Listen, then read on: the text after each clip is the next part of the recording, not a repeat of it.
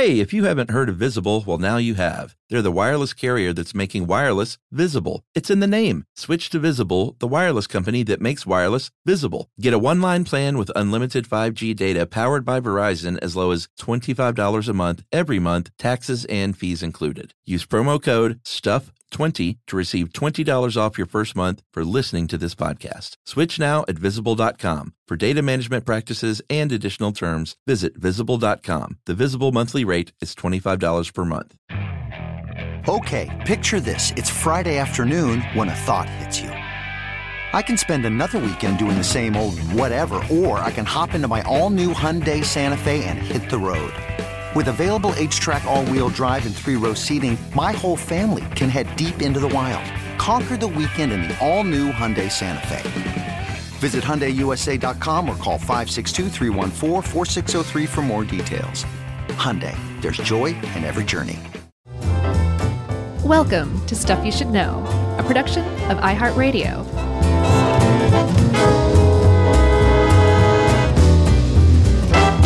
Hey, and welcome to the podcast. I'm Josh, and there's Chuck, and Jerry's here too. And today we're going to make some joyful noise together here on Stuff You Should Know. That's right. I just poured myself a cup of ambition. I had a few of those this morning. Before we dive into Dolly Parton land, we should talk about our tour really quick, because we're looking to sell some more tickets, specifically, well, everywhere, but specifically DC and Toronto, right?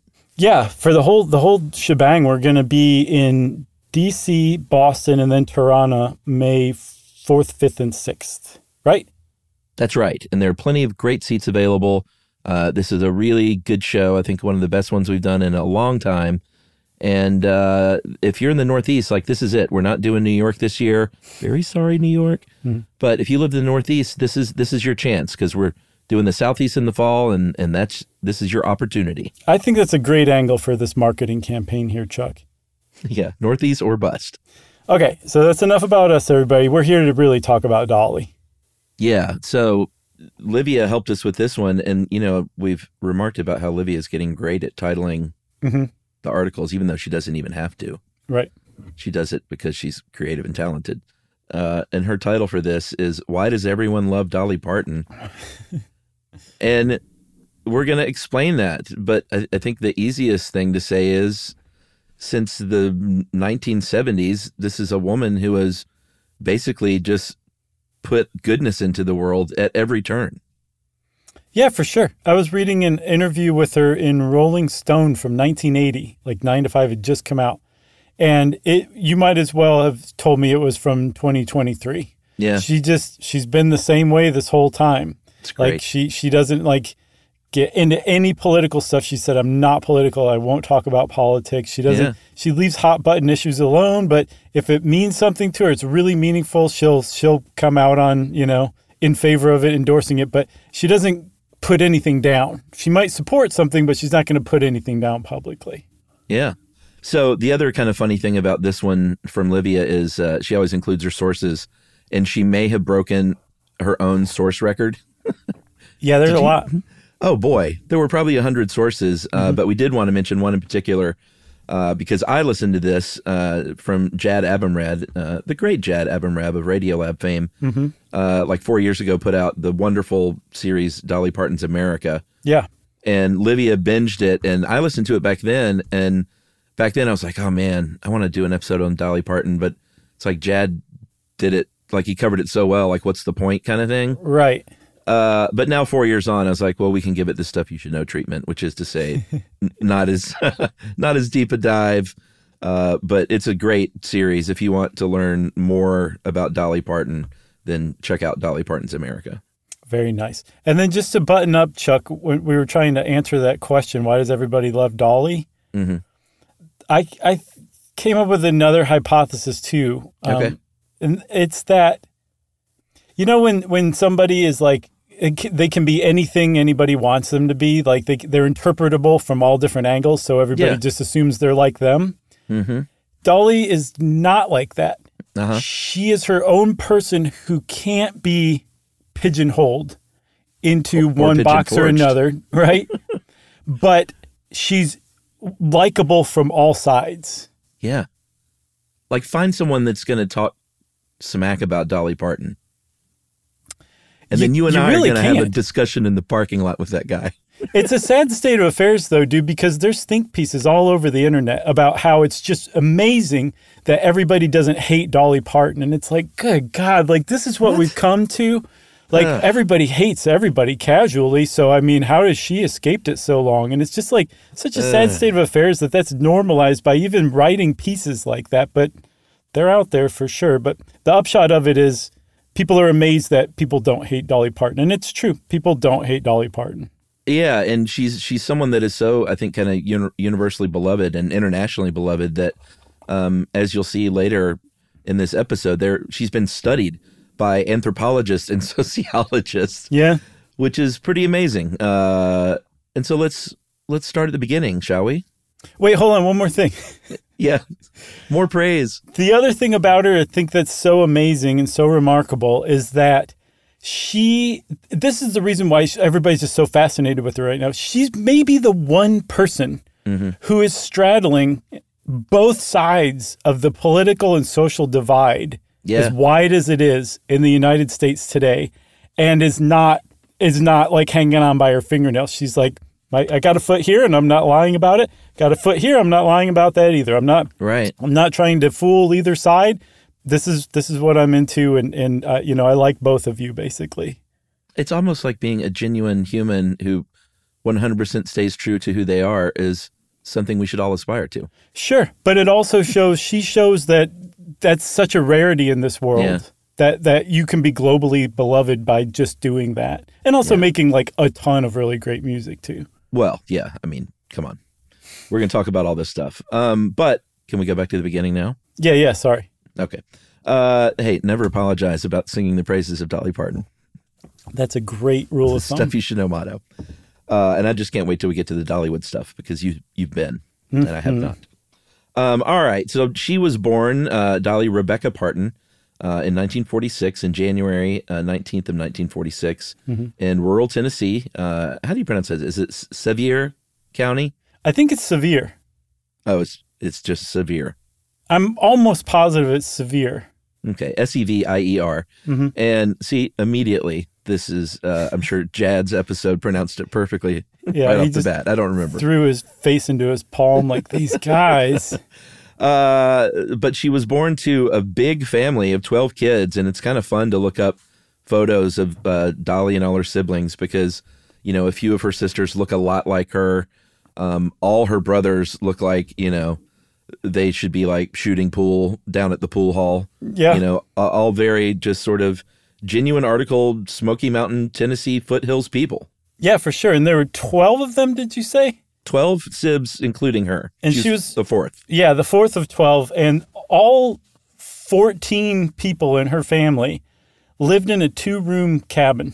Poof. And I've seen a replica of this cabin, and it is no joke, a 2-room cabin, and 14 people lived in it in the Smoky Mountains.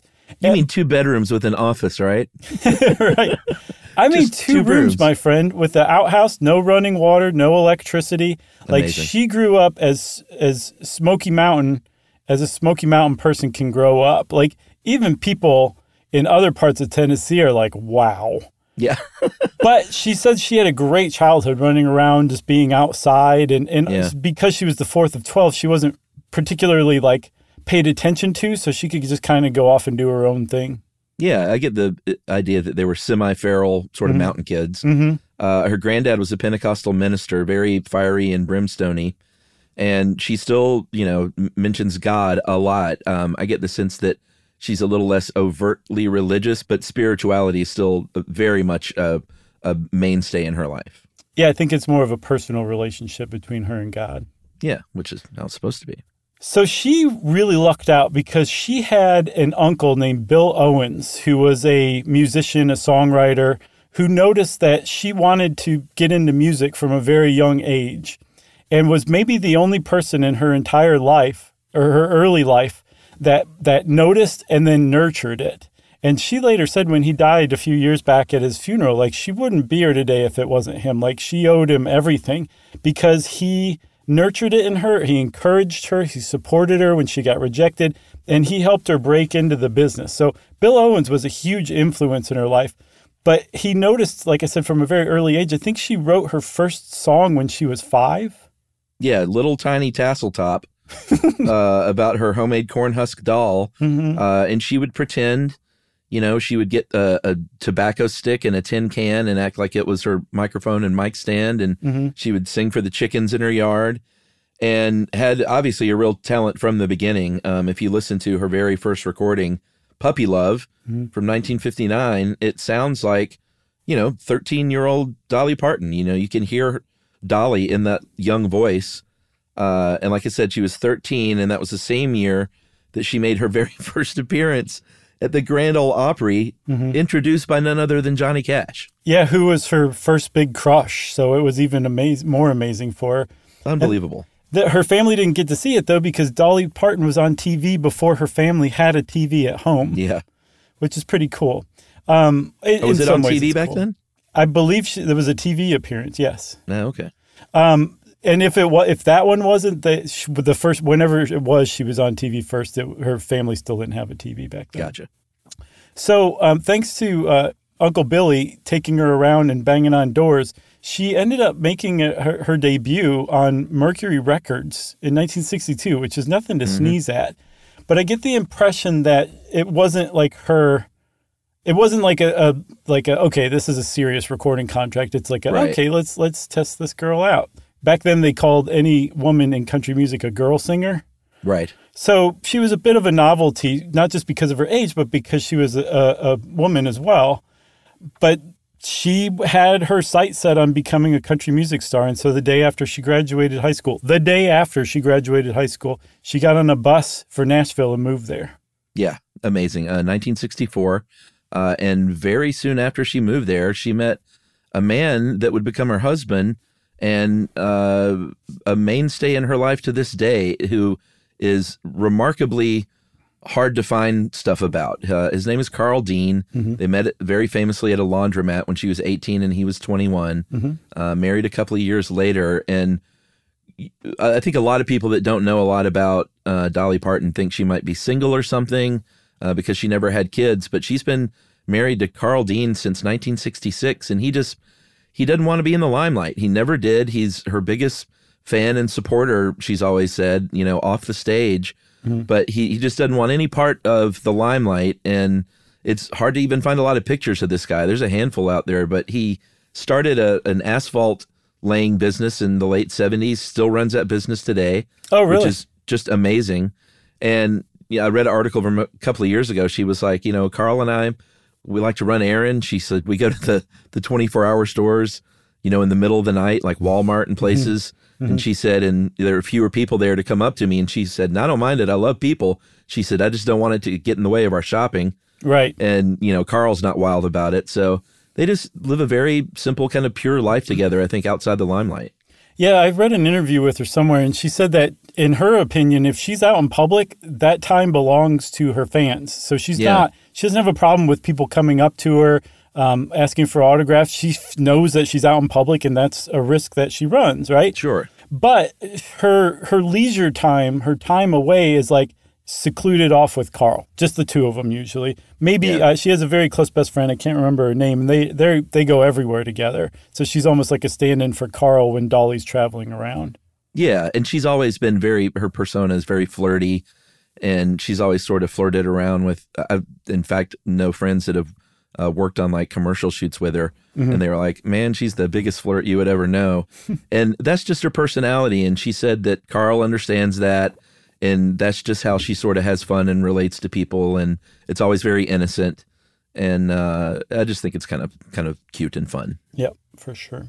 I want her to flirt with me, I think is what I'm saying. This episode might be your big break, Chuck. Yeah. So, would you just like turn bright red and like dig the toe of your foot into the? I kind of am a little bright red. I thought it was the Stuff You Should Know sign in here casting a red beam on my face. But no, it's you thinking about being flirted with by Dolly Parton. I know. Well, dude, I grew up as you did, but I'm a little bit older. Like the heyday of early Dolly was when I was a kid, and of course my dad was in love with her, and it was just, she was one of the biggest stars in the world, and my parents were kind of into country music, so she was just sort of prevalent in our household somehow. Yeah, my introduction to her was through 9 to 5. And my mom, that whole message and the idea behind it was right up my mom's alley. So cool. She would watch it with her hands clasped together at the side of her face. I love that. Just an adoration of everybody, including Dolly Parton, too. I think my family was never really into country music, so I think that was like a big introduction and probably a win over for my family was 9 to 5. All right. Well, we'll talk about 9 to 5 and crossover success more. It's a good setup. But how about we take a break? Yes. And we'll be right back with more Dolly Parton.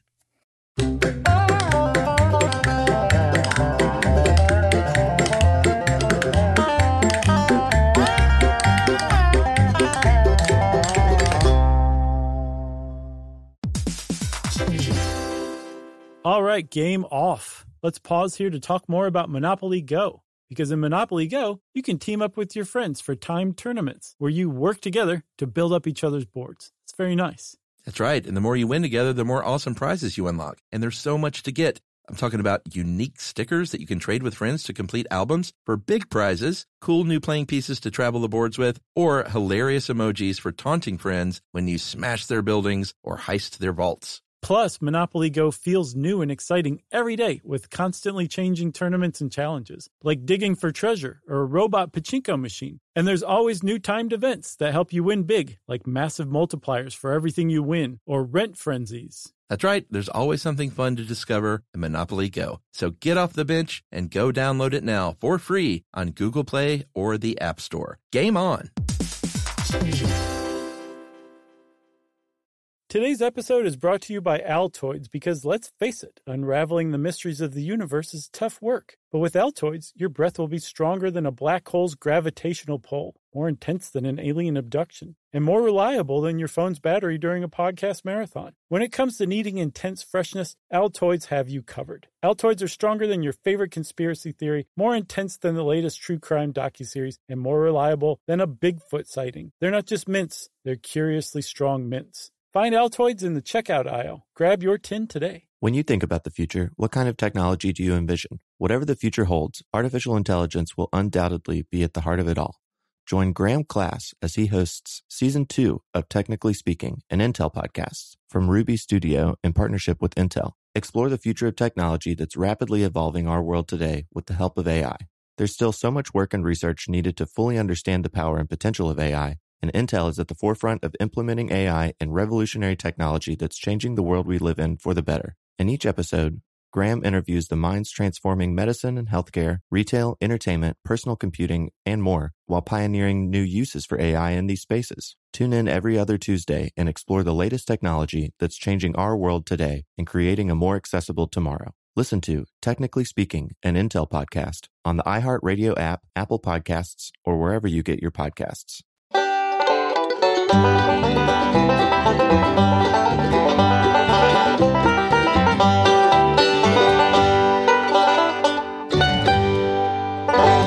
Okay, so we're talking about Dolly becoming a star. Like, she's had a couple record contracts, nothing serious though. But then in 1965, she signed with Monument Records. That was her first big record contract, I read. But they wanted her to be a pop singer, which is kind of ironic because she actually would kind of become a pop singer later on in her career. But at first she was like, no way.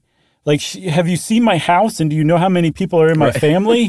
I'm not a pop singer. I'm a country singer, right? Yeah. So she persisted and hung in there, and they ended up folding and giving in. And she went on to become a full-fledged country singer. Yeah, in 1967, her first record, Hello, I'm Dolly, which is just great how they used to do records like that and title them like that when you introduce her to the world. But, as would become a thing, in her career, most of the songs that she's well known for, most of the songs she's recorded, she's done, plenty of covers because everyone does that, especially in country music. But she is most well known as a songwriter. And we'll get into that more in a little bit. But she wrote two. Now, Libya has a number 24, but I saw that they were both top 20 on the country charts. Wow. Dumb Blonde, which is written by a guy named Curly Putman. Great name. Yeah. And Something Fishy, written by Dolly. And I think the album itself was a top 20 hit. Her debut right That's crazy. off, on the country charts. Yeah. Right off out of the gate. Yes. I was looking up Something Fishy, and it's about a woman who's become convinced that her husband's fishing trips aren't actually fishing trips and that he's running around on her. Yeah. So one of the lines is, I guess some largemouth bass left that lipstick on your shirt. I don't think you're a fisherman, honey. I think you're a flirt. That's like perfect debut Dolly. At what age? Like 19, I think is how old she was. Yeah, That's pretty great. And Porter Wagoner is someone that we talked about on our Grand Ole Opry show. And he had the Porter Wagoner show. Mm-hmm. He hires young Dolly to replace his other young woman sidekick singer. Mm-hmm. And basically she elevated the show to the point where it was the number one syndicated show in the country, radio show. Right. And they started doing duets together and albums together, including their first one, Just Between You and Me, in 1968.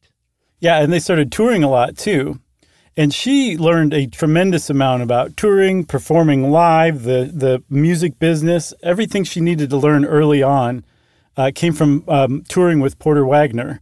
But he was also really well aware that he had like a real cash register on his hands. Yeah. And he kept her under his thumb as much as he could, both emotionally blackmailing her, I get the impression, but also locking her into just really exploitive contracts because she might not have known what she was signing. She probably did and just figured like, okay, at least it's going to help me get to where I'm going. That's the likelier explanation if you ask me.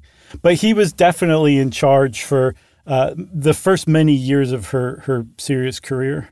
Yeah, but because she's Dolly Parton and so beloved, when they eventually broke up their relationship, I think it was kind of rough, and she ended up writing the song I Will Always Love You about that relationship, and ultimately they worked it out, and she reconciled and was at his deathbed with his family, and it was kind of one of those no hard feelings kind of situations. Oh, really? I read that his last dying words were, I'll never forgive you. That's what I'm going to say on my deathbed. No. I'm just going to like wave my finger around the room to everybody standing there. And we're all going to be like, is he talking about me? Exactly. You guys can spend the rest of your lives figuring it out. And Yumi will just look at me and say, he's talking about you. Yeah. Totally. So they, while they were a duet, oh, wait, Chuck, hold on. Yes. One more thing. You brought up I Will Always Love You, which everybody knows. One of her most famous songs. Arguably her other most famous song, Jolene. Ugh, great song. She apparently wrote those songs on the same day, start to finish. Yeah. Isn't that amazing? Yeah. I mean, she now says like, if it wasn't the same day, it was within a couple of days of each other, but like either way, it's remarkable. Yeah. And it's possible it was the same day. She just doesn't remember. Yeah. But that really like kind of goes to show what kind of she was drinking cups of ambition left and right, apparently, because not only is that story potentially true, she also put out 25 albums. Yeah.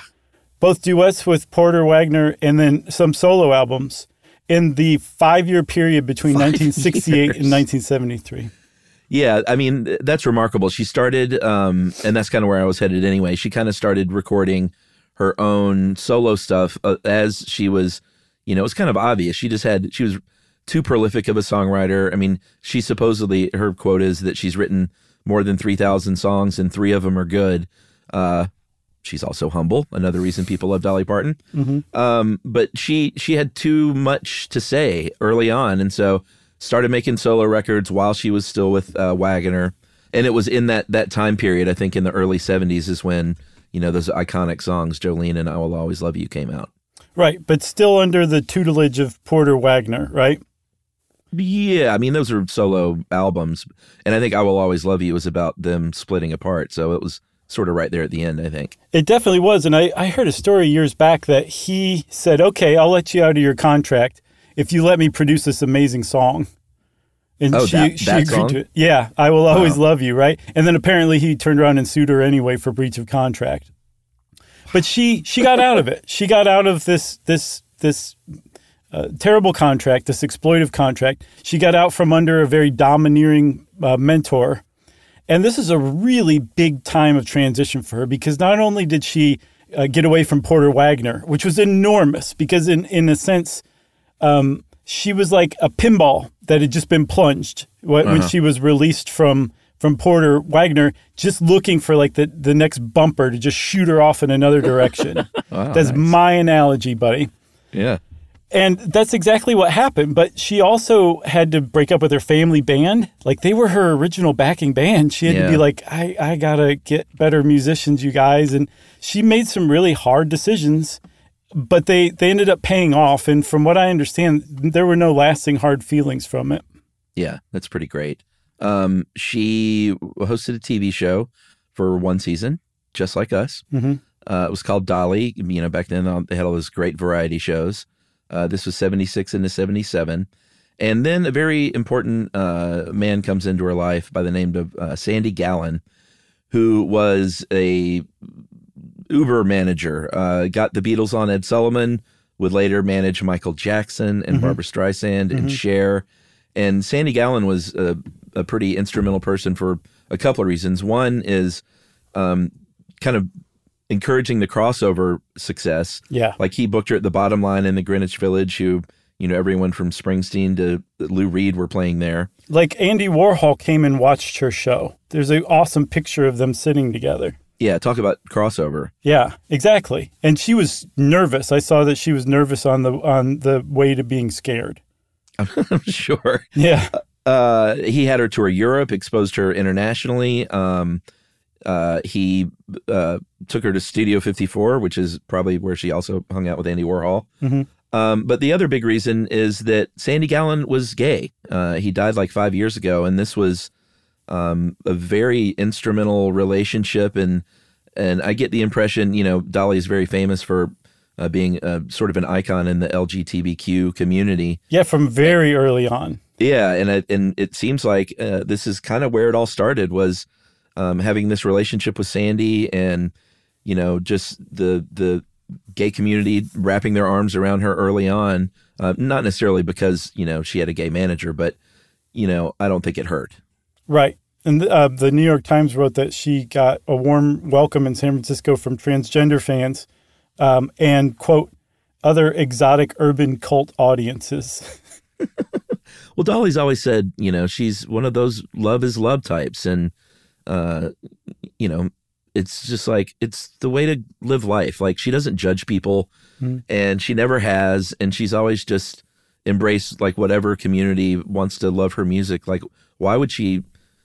I never get it when people like intentionally sort of turn audiences off. Right. You know? Yeah, no, for sure. For sure. But also, like, that's so true, and it's so prevalent when you read about her or watch interviews with her or just listen to her talk. You're almost like, what's your angle, Dolly? Right. What are you really up to here? Her big crossover hit was Here You Come Again, which was considered a pop song. I mean, I've always kind of thought it was a country song, I guess, because her voice is in it, and she insisted on steel guitar, so it still had a little country tinge to it. But it's like it was a huge song. It's a perfect crossover. Like, it's exactly perfectly balanced. Like, there couldn't have been a better song to transition from full-on country singer to country pop singer. Yeah, and it went number 1 on the country chart, number 3 on the pop charts. Album went platinum, and this is, you know, the late 70s when she really, really, really blew up. Yeah, that was that. She just took off like a rocket from there. One of the things that she did very wisely in the late 70s, early 80s, right around this time, was just hop on the TV circuit. Yeah. She's been on at least a few hundred TV appearances, but a lot of them took place in the 70s and 80s when she was just making herself known, making herself a household name. And none of this was by accident. Like, she's wanted to be a mega star since she was a kid, and this was part of, she apparently makes a lot of lists, and they turn out to kind of be 5-year plans, and I'm sure getting on the talk show circuit was part of one of those lists. And that explains why, as a kid growing up in the 70s, I saw a lot of Dolly Parton. Exactly. She was everywhere. Dolly wanted you to see a lot of Dolly Parton. In the 80s is when she continued some of her collaborations with other artists. very famously with Kenny Rogers with Islands in the Stream. Huge, massive hit. Haven't heard it. And then 1987, my favorite collaboration at least came out, and maybe my favorite Dolly stuff, period. Oh, yeah? Was the album Trio, that she recorded with Linda Ronstadt and Emmylou Harris. Just three of the best voices in the history of music coming together to sing together. They ended up making 3 albums over the years together.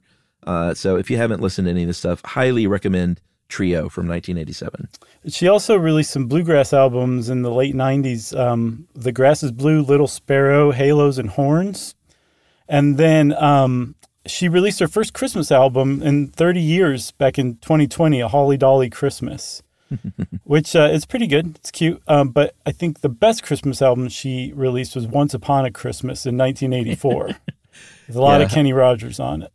I made a joke this last Christmas on Instagram. I think that like probably 50% of Dolly Parton's Christmas songs are about sex. It's true. Or there's like sexual overtones. It's right, kind of exactly. Funny. Yeah. Yeah, it's good stuff. But that 1984 album has Hard Candy Christmas on it, which is, well, there you have it. Maybe her best one, if you ask me. Great song. All right, so now let's talk a little bit more about her songwriting. I think that's the thing that she's sort of most proud of. She said in a 2020 book, if I had to choose just one thing to be, I would choose to be a songwriter. She's always said that she loves writing from the male point of view. She loves writing songs for men because a lot of her songs are sort of narrative story type songs. And she's written a lot of big, huge hits for people like Merle Haggard and Kenny Rogers and Hank Williams Jr. and all kinds of dudes. Right.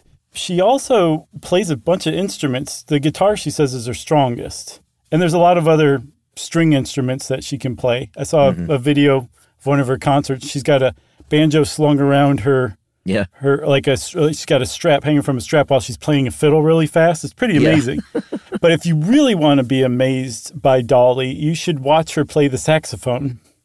And in particular, at the Glastonbury Music Festival in 2014 in the UK, in front of a crowd of 100,000, she busted out Yakety Sax, the Benny Hill theme song, and it just killed. It did. That whole show is a fun watch because it's at the Glastonbury Festival, and it's like, I don't know. I think her legendary status just like grew with that appearance. Oh yeah, like she was, kind of a cult favorite in the UK, and then she became like a pop culture favorite after that show. Yeah.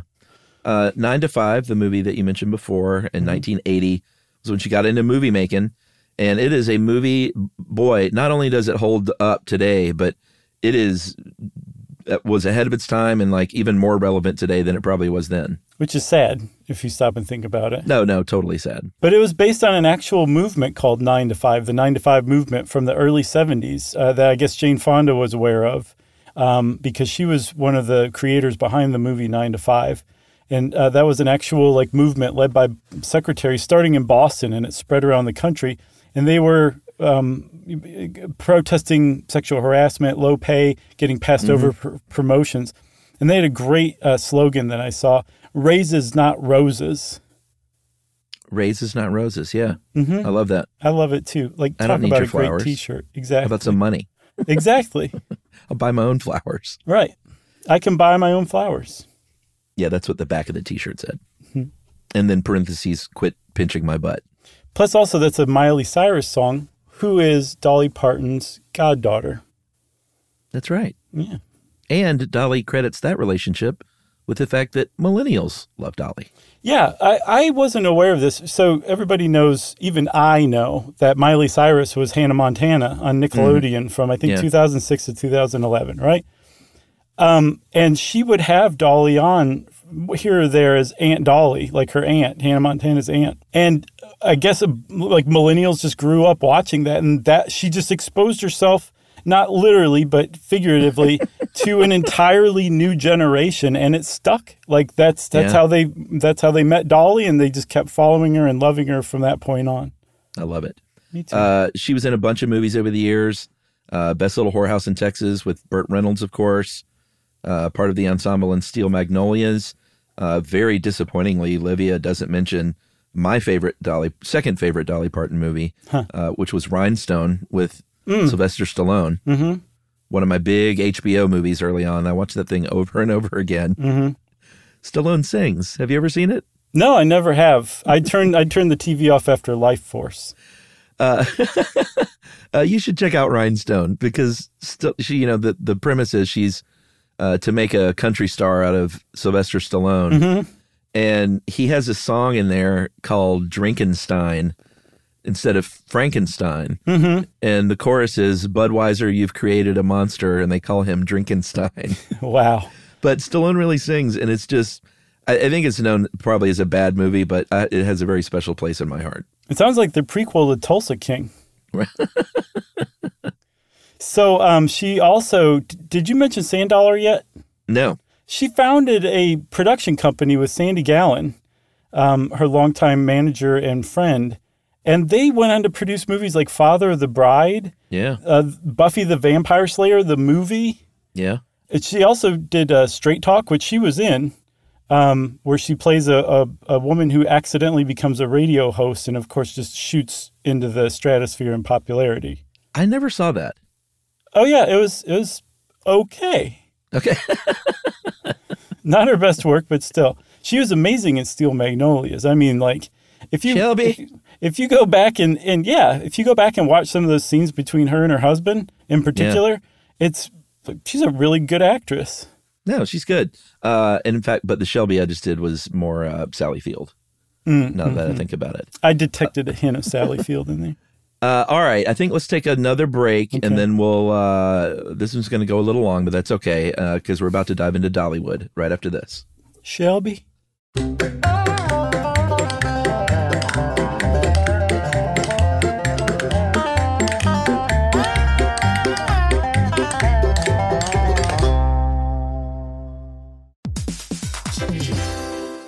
All right, game off. Let's pause here to talk more about Monopoly Go. Because in Monopoly Go, you can team up with your friends for timed tournaments where you work together to build up each other's boards. It's very nice. That's right. And the more you win together, the more awesome prizes you unlock. And there's so much to get. I'm talking about unique stickers that you can trade with friends to complete albums for big prizes, cool new playing pieces to travel the boards with, or hilarious emojis for taunting friends when you smash their buildings or heist their vaults. Plus, Monopoly Go feels new and exciting every day with constantly changing tournaments and challenges, like digging for treasure or a robot pachinko machine. And there's always new timed events that help you win big, like massive multipliers for everything you win or rent frenzies. That's right. There's always something fun to discover in Monopoly Go. So get off the bench and go download it now for free on Google Play or the App Store. Game on!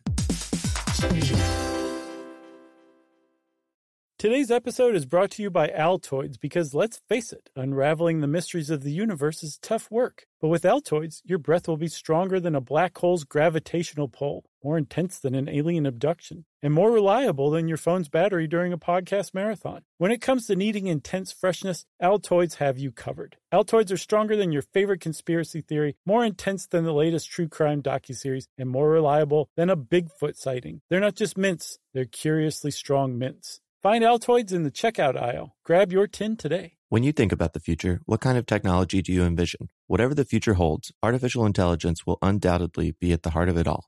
Join Graham Class as he hosts Season 2 of Technically Speaking, an Intel podcast from Ruby Studio in partnership with Intel. Explore the future of technology that's rapidly evolving our world today with the help of AI.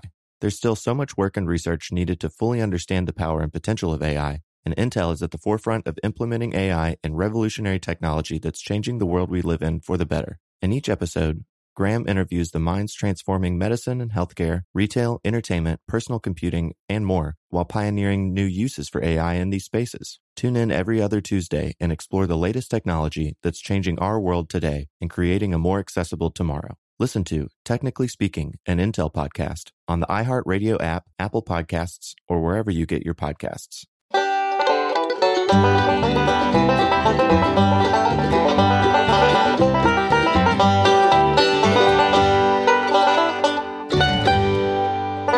All right, my friend, here we are. Mm-hmm. I'll set it up with how it starts, and then you can just take over because you've actually been there. Mm-hmm. But in an interview in 1982 with Barbara Walters, Dolly Parton said something about being interested in opening up a theme park back home. Yeah. And there was a theme park, Silver Dollar City in Pigeon Forge, Tennessee. And the owners, Jack and Pete Hershend, heard this interview, gave her a call, and was like, let's get together on this. And they did, to great success. Yeah, 4 years later, Dollywood opened. It reopened as Dollywood, I should say. Just that first year, they doubled their entries to 1.3 million people coming. Yeah. And that's not just a full year. Like, it snows and everything kind of shuts down in the wintertime in Pigeon Forge or in the Smokies. So I'm guessing they crammed a lot of those people in a very short amount of time, probably summer. I don't know why I'm going off on this tangent, but it just seemed important when I started. That's how theme parks work. Right. They close in the winter. Be quiet, you. So it was a success right out of the gate, I should say. And a little known fact, or it's a rumor that a lot of people don't realize is actual fact. They buried a time capsule there on opening day, and it contains an unreleased Dolly song. No way. That is not to be opened until I think she's 99 years old. Wow. Mm-hmm. Which is, what is she now, 76? 78, I think. Okay, so it's close. Yeah, we can wait. She sees it, yeah. Oh, we'll wait. So tell me about Dollywood. I want to know more. So it is you can definitely believe that it used to be a silver dollar city. They preserved a lot of stuff. There's a coal-fired train that kind of takes you around on some neat vistas and everything. There's we went around Christmas time, which kind of undermines my argument about things shutting down in the winter. We went for Yumi's birthday, actually, like one year. And there was like a Christmas show where there was like singing and dancing, but it was so corny that I was waiting for everybody to be like, oh, we're just joking. Here's the real show. It never happened. It was just that like kitschy and earnest, American and earnest. Yeah. And just corny, but it was very sweet in retrospect, especially. Hard to sit through, but very sweet. And then there's just a lot of like people dipping candles. There's tons of food to eat. There's a roller coaster that neither Yumi nor I went on, but there's a museum there that's closed temporarily because apparently they're reimagining it. But it was originally called the Chasing Rainbows Museum. And Dolly Parton is a self-professed pack rat. She saved everything, Chuck. Mm-hmm. Everything. The coat of many colors that she sings about, it's there. You can see it in real life right there. And it's the tiniest, cutest little thing you've ever seen in your entire life. It's so tiny. And this is a coat her mom made for her when she was a kid, right? Out of old rags. That she sang about in that coat of many colors. Yeah. And it's what a great song. But then just to love that song and then see the actual coat and then just see how dinky it is. It was just amazing. Those lists I told you she used to keep, she kept those are on display. Wigs, rhinestones everywhere. But it's not just like this ode or tribute to Dolly. It's a genuine, like, curated look into her whole career. And it was one of the best museums I've ever been to in my life of any kind. Why didn't you guys ride the roller coaster? We're both scared of roller coasters. Oh, I don't think I remembered that. Yes, I've been scared of roller coasters for decades, but I feel like I'm starting to come out of it. Okay. And I might go challenge myself and ride a few roller coasters this summer and see if I'm correct or if I'm really, really wrong. Well, you should go to Six Flags with Ruby and I because there's nothing like getting your courage worked up than a 7-year-old who will ride anything. Okay. Staring you in the face. Okay. All right. I may use that. That's just the elixir I'm looking for. Yeah. Because she'll go on whatever. And she's just like, she wouldn't understand. She'd be like, why don't you want to go on it? What do you mean you're scared? You're right. I don't. You're kind of ruining things for me. Well, I want to go to Dollywood, so maybe we can go to Six Flags and then Dollywood and just do a theme park roundup. I strongly recommend it because there's like all sorts of stuff in nearby Gatlinburg and Pigeon Forge. It's like one of those I've been to Gatlinburg. Ripley's museums and just all sorts of just cool, super kitschy touristy stuff. I think. What's his name? The guy who sings Proud to Be an American, Lee Greenwood. Yeah. There's the Lee Greenwood Cafe where they, no joke, play that song on a loop over and over again. The whole time you're like, where's the next song? They don't play the next song. I heard that song every night of the summer for like 5 summers when I worked at the Stone Mountain Laser Show. Oh, yeah, I'll bet. I got my fill of it. Yeah. So we can talk a little bit more about her politics. And this is where the sociologists and anthropologists come in.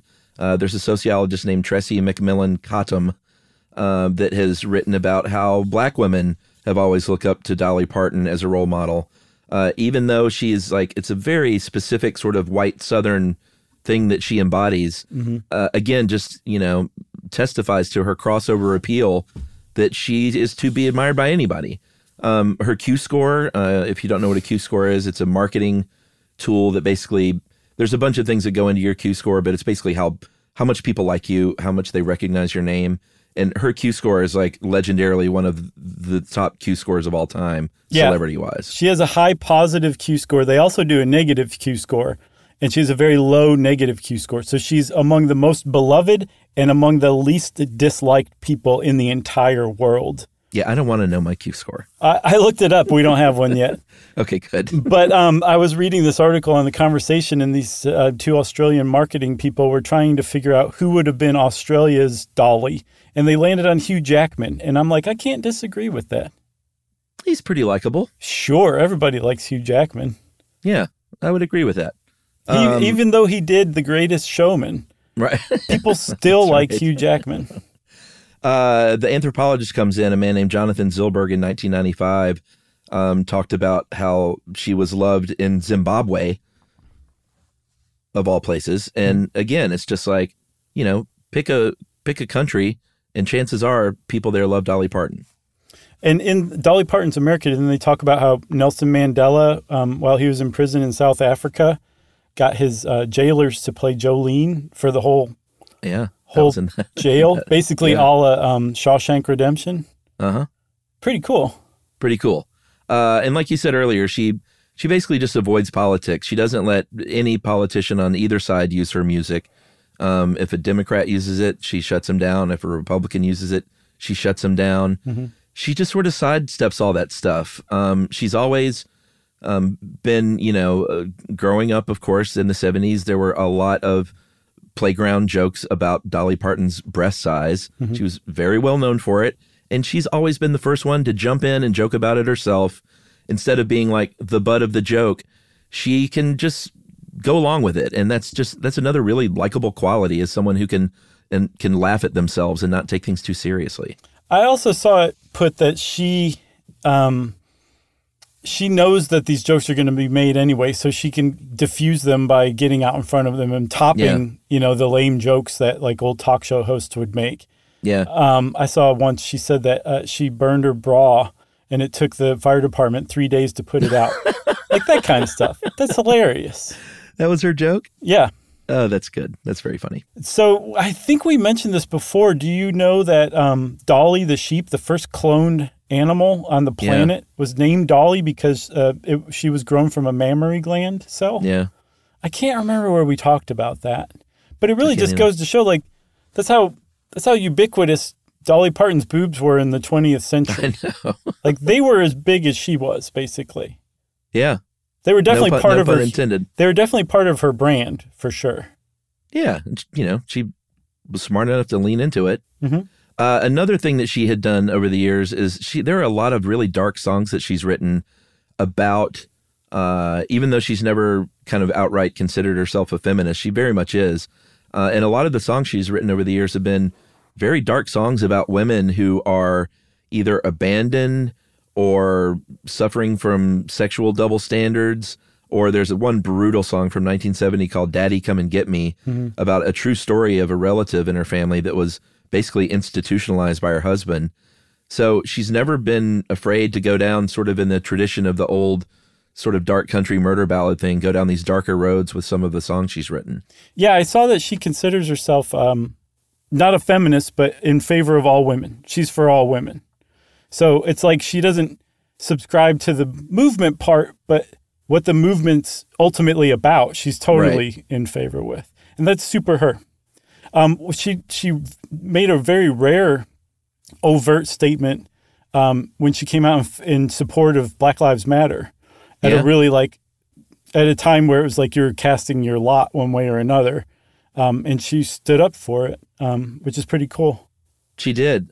She also, in 2018, there was at Dollywood, the Dixie Stampede. She changed the name to Dolly Parton Stampede after people complained about the whole Dixie connotation and Civil War theme. She changed that up, and she was just like, I never really thought about, the Confederate imagery meaning what it meant to people, and so she was happily changed it. And that's just the kind of person she is, I think. And she got guff for that, and she got guff for supporting Black Lives Matter from some of her right-leaning fans. But she can always explain herself, you know, and she does so in such a great way that you're just kind of like, well, fine. It's hard to be, you can't keep a grudge against her, even if she goes against you politically, but she just so rarely does it. Yeah, agreed. She is, we're going to wind it down with her business and philanthropy. Very savvy business person from the very beginning. She was smart enough to hang on to her, the rights to her own music and never give them up. Even when Elvis Presley came calling and wanted to cover I Will Always Love You, he wanted half the publishing rights, and she was like, no way. Take a walk, Elvis Presley. He didn't. Apparently, Colonel Tom called her up on the morning of the scheduled recording session and sprung that on her, and she turned him down. And she said she was hoping that Elvis was as disappointed as she was. But that took a lot of gumption, especially to have it sprung on you like that. And she said, nope, I'm not doing it. But that's one of the things that made her so incredibly wealthy. Like, apparently her music catalog has a net worth of about $150 million and brings in about $6 to $8 million a year for her, according to, I think, Forbes. And then her stake in Dollywood is her most valuable asset. I think it's like $165 million. Pretty neat. She has done quite well for herself. Yeah. These days she's not stopping either. She's on Duncan Hines buttermilk biscuit mix with her little cartoon face. They have fragrances branded by Dolly. They have pet clothes that she's branded with. Like just all kinds of things. She's not afraid to license her image. No, for sure. We've got that the Duncan Hines frosting in our pantry. Do you? The chocolate cream frosting. And then one other thing I saw, Chuck, she co-wrote a book with James Patterson, one of the best, or most favorite novelists in the entire world. It's called Run, Rose, Run, and it's a thriller based kind of loosely on Dolly's story of making it in the music biz. Oh, wow. Yeah, I think it just came out. Okay, I might have to check that out. Yeah. She is very charitable as well. She started the Dollywood Foundation in 1988 just to get literacy going in her home county. And it grew and grew and grew to the point where it is now in the U.S., Canada, Australia, the U.K., and Ireland. And to date, the program has given out more than 204 million books across these countries. And, she helped build a hospital in her county. Anytime there's like wildfires nearby, she's chipping in. She very famously donated $1 million to Vanderbilt University Medical Center for COVID-19 vaccine research. And, people don't credit her with the Moderna vaccine, but they're like, that $1 million was instrumental in getting that vaccine to trial. Well, yeah, she also was like, everybody go get jabbed. There was a video that went around of her getting her own vaccine, the first one, I think. And she was singing Vaccine to the tune of Jolene. and saying, pretty nice tie-in. Yeah, exactly. It was great. So one other thing, though, about her foundation, one reason she got into literacy programs was because her father never learned to read. And apparently he told her just before he died that he was most proud of her for that work that she'd done with promoting literacy around the world. It's pretty cool. It makes it even neater. And in addition to the Vaccine Jolene song, she also did a version of I Will Always Jab You. It was less popular. Less popular. Sounds a little aggressive. She's been nominated for 53 Grammys. 53. Yeah. She's won 10, which I think that number should be higher. But, they have given her like Lifetime Achievement Awards, and Jolene and I Will Always Love You were inducted into the Grammy Hall of Fame. So they have like heaped awards on her even when she has not won the actual Grammy. And she's also won an Emmy, right? She was also up for 2 Oscars for Best Song for Traveling Through for Transamerica in, I think, 2006. And then 9 to 5, the song. Did 9 to 5 not win? No, it was beaten by Fame. Oh, boy, that's a tough year. Traveling Through was beaten by Hard Out There for a Pimp from Hustle and Flow. That's a good song, too. How are you going to top that? It's really hard. I was getting ready to trash whatever beat out 9 to 5, but Fame is a great song. That's a tough year. That was a very tough year. But she also has two Guinness World Records to her name, one of which is most decades with a top 20 hit, which really just goes to show how long she's been around and how long she's been huge. You know what else she has 2 of? What? Stars on the Hollywood Walk of Fame. 2. I know. Is there anybody else who has that? I think so. People in different media, although probably not a lot of people. I bet it's a pretty short list. Mm-hmm. One in 1984 and then one in 2018 when I guess the final trio albums came out. So if you think Dolly's slowing down, friend, you are dead wrong. Yep. She's got a new album coming out. So she was inducted in the Rock and Roll Hall of Fame despite her protests. She's like, I'm not a rocker. Apparently she's like, all right, well, I better go be a rocker and earn that honor. So her next studio album, her 49th, is coming out, I think, this fall, and it's called Rockstar, and she's going to be singing with some other rock stars, too.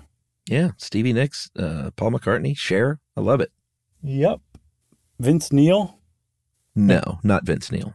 That's correct, not Vince Neil. Oh, okay. Just kidding. That'd be pretty amazing, actually. Yeah. You got anything else about Dolly Parton? Oh, I've got one other thing. Let's hear it. Before you answer, she wakes up at 3 a.m. every day. Oh. And just... Daughter of a sharecropper. Yeah, I guess so. That's amazing. Okay, you got anything else? I got nothing else. Okay, I don't either. I don't think. But I'm going to think of 10 things after we're done recording. I know. I've been listening to Dolly Parton all day, so it's going to continue on. Yeah, it's not hard to do. If you want to know more about Dolly Parton, friend, go listen to Dolly Parton. Go watch videos of Dolly Parton. Go read interviews with Dolly Parton. She was once described as a black belt interviewee, so you'll never be disappointed with a Dolly Parton interview. And since I said you'll never be disappointed by a Dolly Parton interview, that has opened up listener mail. I'm going to call this great email follow-up from Arcades.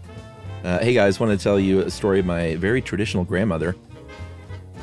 She was very traditional in the Midwestern sense, and she was a homemaker. Oh, yeah. Kept books for my grandfather's ironworking concern. She didn't tolerate cussing or fussing and was a conservative dresser. She liked the calico. She didn't have any obvious vices, save one. Pac-Man. Oh, yeah? To hear her tell it, there was a time where she would wake up before her husband and 5 children, power up the Atari, and start a Pac-Man game. After 30 minutes or so, she would get breakfast on the table, get her family out the door, and do the books, clean the house, and then finally get back to her paused Pac-Man game, which she would play until it was time to start dinner when her family came back home. That's awesome. She had Pac-Man fever. That's good. Wouldn't be much of a story, guys, except here's the thing. She was really, really good at Pac-Man. Oh, yeah? She once told me she had the first 40-something levels memorized and could use them to rack up points and then thus extra lives. She got to a point where she could play the same game all day long. Eventually, she would describe getting to a high enough level where the game would freeze. Oh. And what she was describing was level 256, the kill screen. Mm-hmm. But since she was home alone every time she reached it, and the internet wasn't a household thing, no one ever knew what she was talking about. She just ran out the door and be like, somebody, anybody, come look. It was until many years later that I saw King of Kong and saw the footage of the kill screen my grandmother had described. Couldn't believe my eyes, or the fact that my conservative grandmother was such an early skilled gamer. That's neat. She's since passed away, but every time the subject of Pac-Man comes up, brings a smile to my face, and I remember her and her high scores. That is from Aaron Miller of Kansas City, the Kansas side.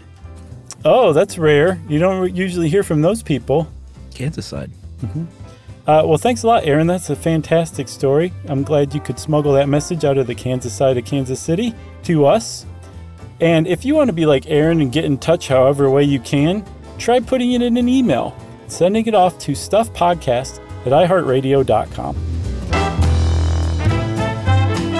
Stuff You Should Know is a production of iHeartRadio. For more podcasts from iHeartRadio, visit the iHeartRadio app, Apple Podcasts, or wherever you listen to your favorite shows.